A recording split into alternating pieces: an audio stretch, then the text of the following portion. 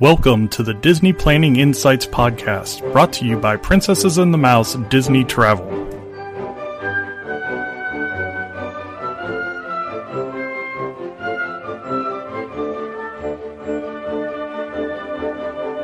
Hi everybody, and welcome to Disney Planning Insights. The purpose of this podcast is to give you tips and tricks and help you along as you plan for your trips down in the magical place of Walt Disney World.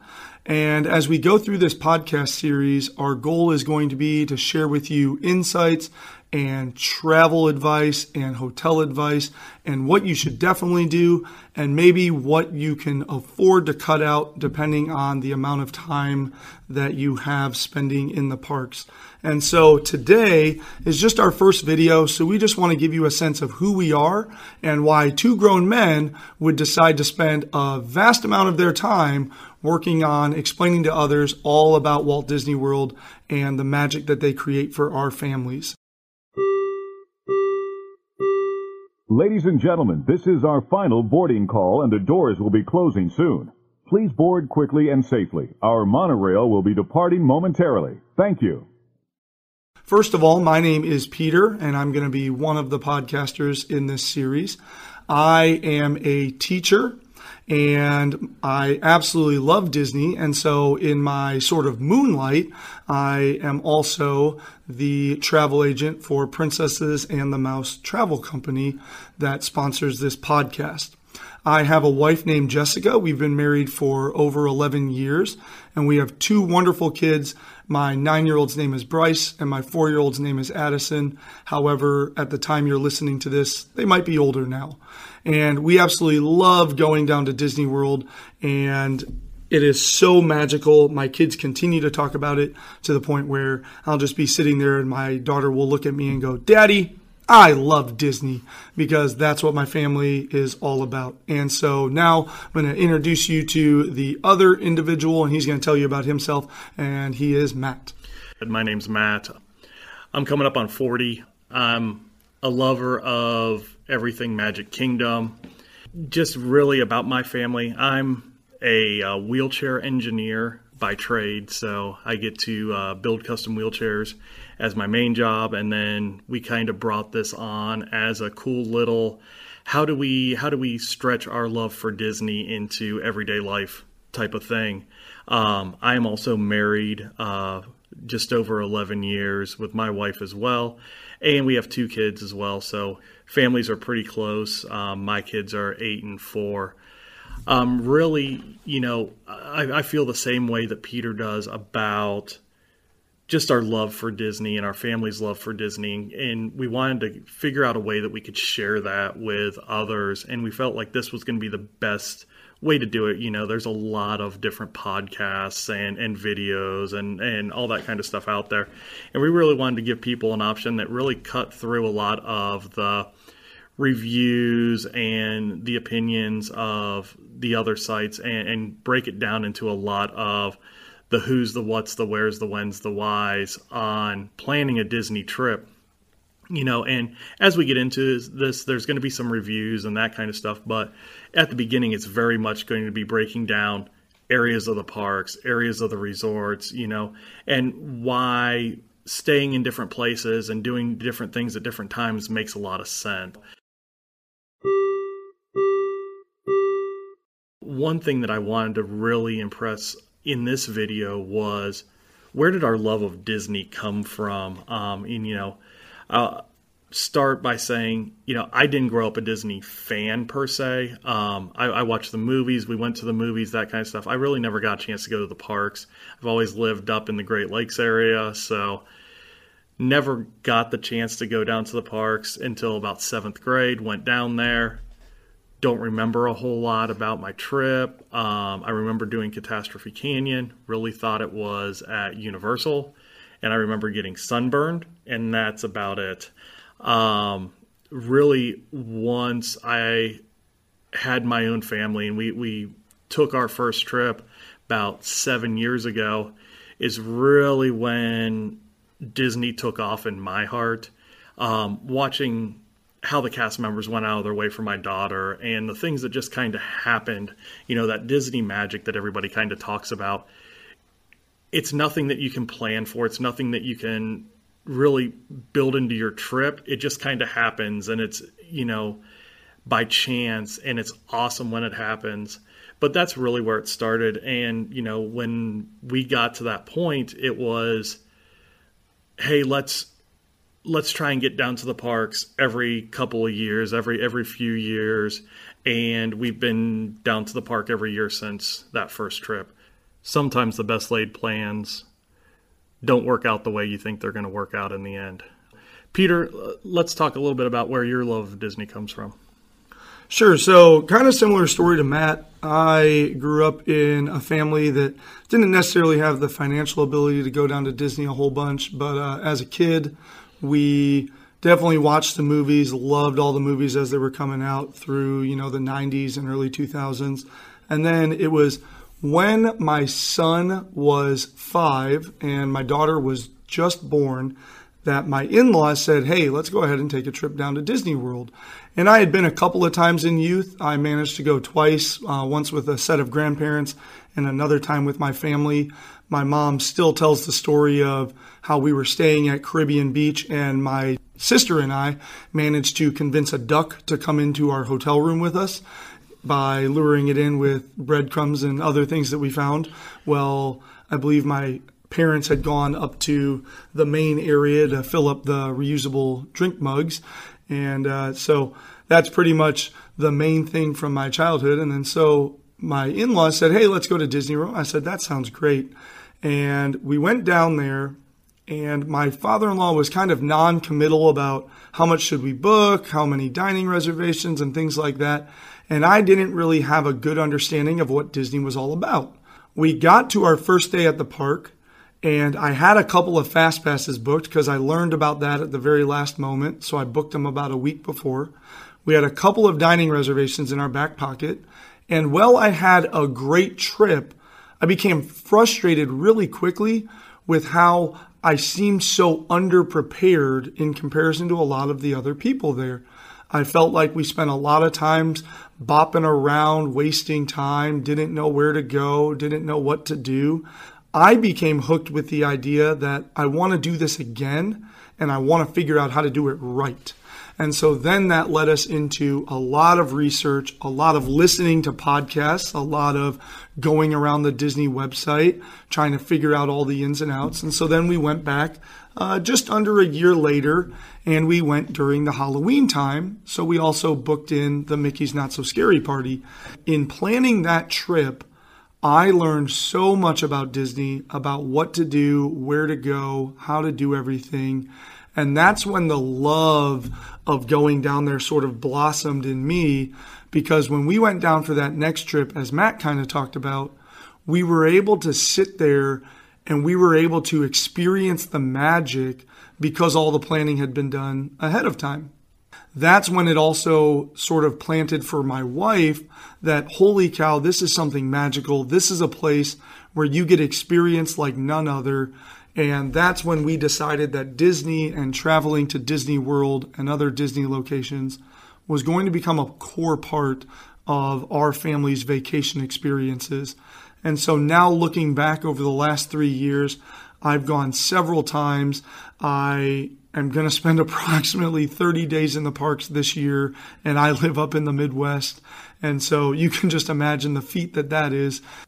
I can't imagine not doing it at this point because we love going down there. We love going to the parks. Some of the experiences, some of the food, some of the hotels that we've now experienced have been the best in our lives. And it all comes along with that little bit of pixie dust and that magical experience that you just can't find anywhere else. That's where my love of Disney comes from and why I do this, because as I gained all that knowledge, my wife and I sat down one day and said, why in the world did we not share this with more people in our lives? We've taken the time now to start planning other people's trips and helping them so that their first times can be as magical as our second time, really. Now, I think, Matt, what we want to know is sort of some of the family favorites that you have, and then I can kind of talk about some of the family favorites that I have. So what are some things that when you get down there that your family is just like, wow, we need to do that, wow, we need to do this? Well, I think when it comes to like booking our fast passes and that kind of stuff, the first thing that we're always looking at is how many times are we going to ride Seven Dwarfs Mine Train? My kids can't get enough of that ride. It is super fun. It's the first roller coaster that my son really ever went on. And he just, every so often, he'll just bring it up and just talk about how much he likes that ride and that kind of stuff. So, I think for our ride, Seven Dwarfs Mine Train, far and away, our favorite ride. As far as our meal, the kids don't get much of a say when it comes to the meals. I love Teppanydo. A lot of people are going to say, well, it's just a standard hibachi place.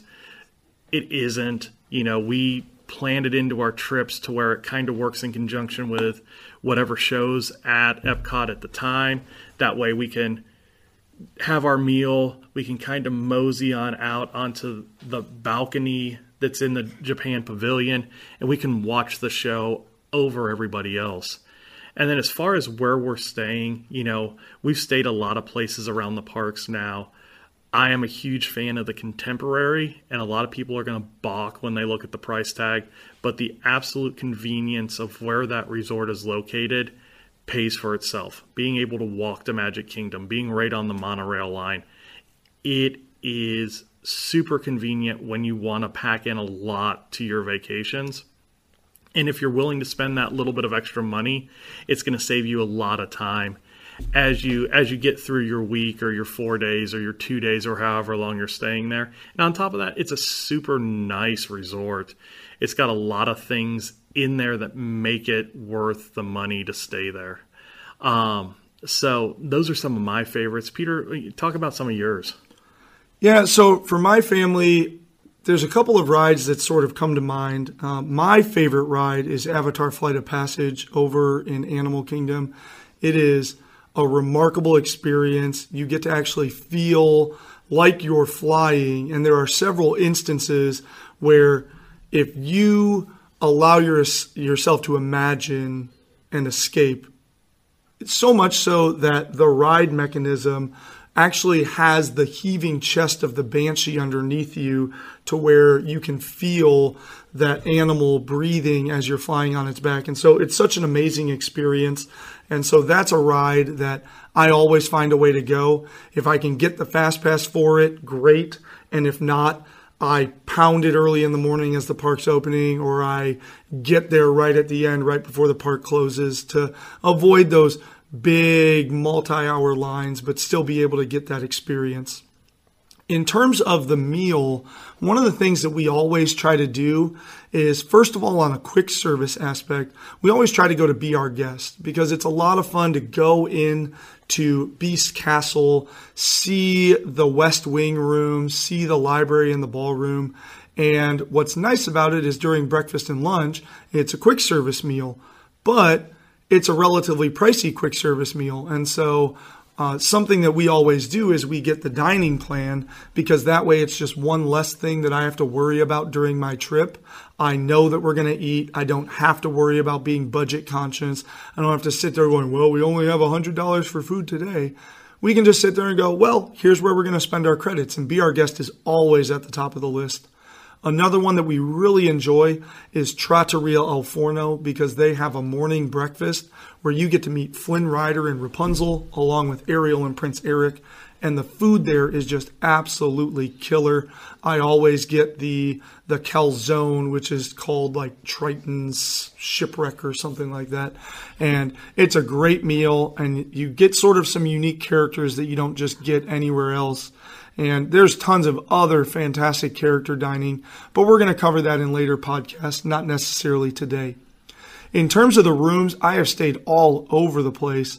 We've stayed from the value resorts up to the deluxes, and so we'll be reviewing some of those later on. But one of the places where my family loves going to is getting a room, depending on our budget for the trip, at either Yacht Club or Beach Club. As Matt kind of said, it's a deluxe resort along with the Contemporary, but the price is a little bit less than the Contemporary, and the location is right behind the World Showcase at Epcot. And so what's great about Yacht and Beach Club is they have an amazing pool area. It's got a lazy river. It has a sandbar beach. It has multiple water slides. And the water slide is arguably one of the best at all of Disney's property because you get to walk up to a crow's nest and jump onto that water slide and ride it all the way across a walkway from one side of the beach to the other. And so it's just a great experience and it's a lot of fun. And then my favorite park is Epcot. We can walk right in and out of Epcot within 5 minutes, and we can either ride a boat or walk to Hollywood Studios as well. Similar to the idea of the Contemporary, where you've got sort of two parks within shot of you, that being Magic Kingdom and Epcot. Here, you've got two shots at Hollywood Studios and Epcot. That's sort of our go-to place whenever we can make it happen. Now we're going to kind of move in towards our sort of number one tip. For me personally, if I can give you one tip to making your planning more successful, it is that you need to start early. People will sit there and be like, oh yeah, you can plan a vacation. And I do it all the time for clients. I'll plan vacations for clients 1 month out or 2 months out or 3 months out. But if you want your Disney experience to be amazing, I know this sounds silly, but you need to start planning about 7 to 9 months out. You need to get your room down so that then you can work on, or you can work with a Disney planning agent on what do your meals look like, what reservations do you want, because 180 days or 6 months out, those become available. Then you have a little bit of downtime before right around 60 to 90 days out, you need to figure out, here's what we're doing, here's what time we want to arrive, here's what time we want to leave, and then you can get your fast passes booked at 60 days out. If you book your Disney vacation at 45 days out, it's going to be amazing, it's going to be magical, it's going to be great, but you're not going to get the reservations at the time that you want. You're not going to get all those big rides like Slinky Dog Dash and Seven Dwarfs Mine Train and Flight of Passage. You're just not. And so then you're going to find yourselves waiting in longer lines or going at different times or eating at 8 p.m. and things along those lines. Start planning early is my number one tip that I can give to you as you start your planning process. What about you, Matt? I think my number one tip is learning the My Disney Experience app and really knowing what you're looking for before you get to the parks. One of our trips, we had just learned about the app. I had downloaded it in Magic Kingdom while we were there, and I'm trying to figure it out while we're going through the parks. I wish I would have had it a couple weeks before we went down there. Everything that this app can do for you while you're in the parks, from telling you the bus schedule at your resort, to opening your resort door, to being able to early online check-in, to booking extra fast passes after you get through your 3 that are allotted each day. There are a ton of things that Disney's packed into this app that make it very useful while you're in the parks. So, I like that. Use that as my number one tip is know what you have in that app before you go. That way you know when you can utilize it at the parks.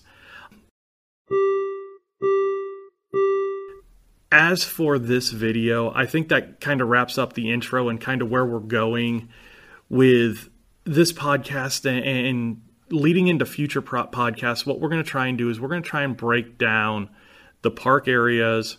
We're going to try and break down the differences in some of the terminology that we've thrown out there. What are fast passes? What's a booking window?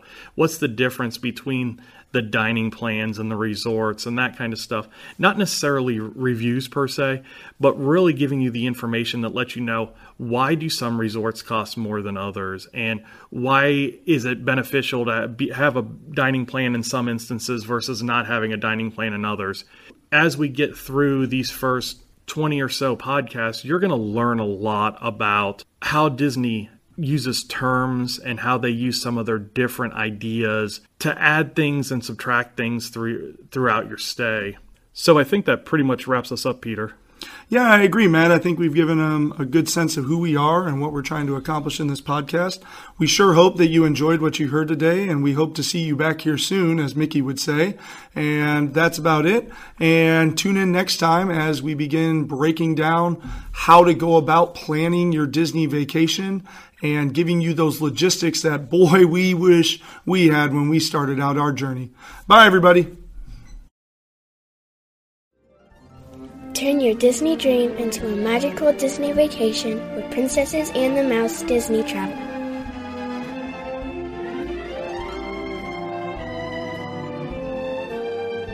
Contact us at any of these options or learn more by clicking the website link below.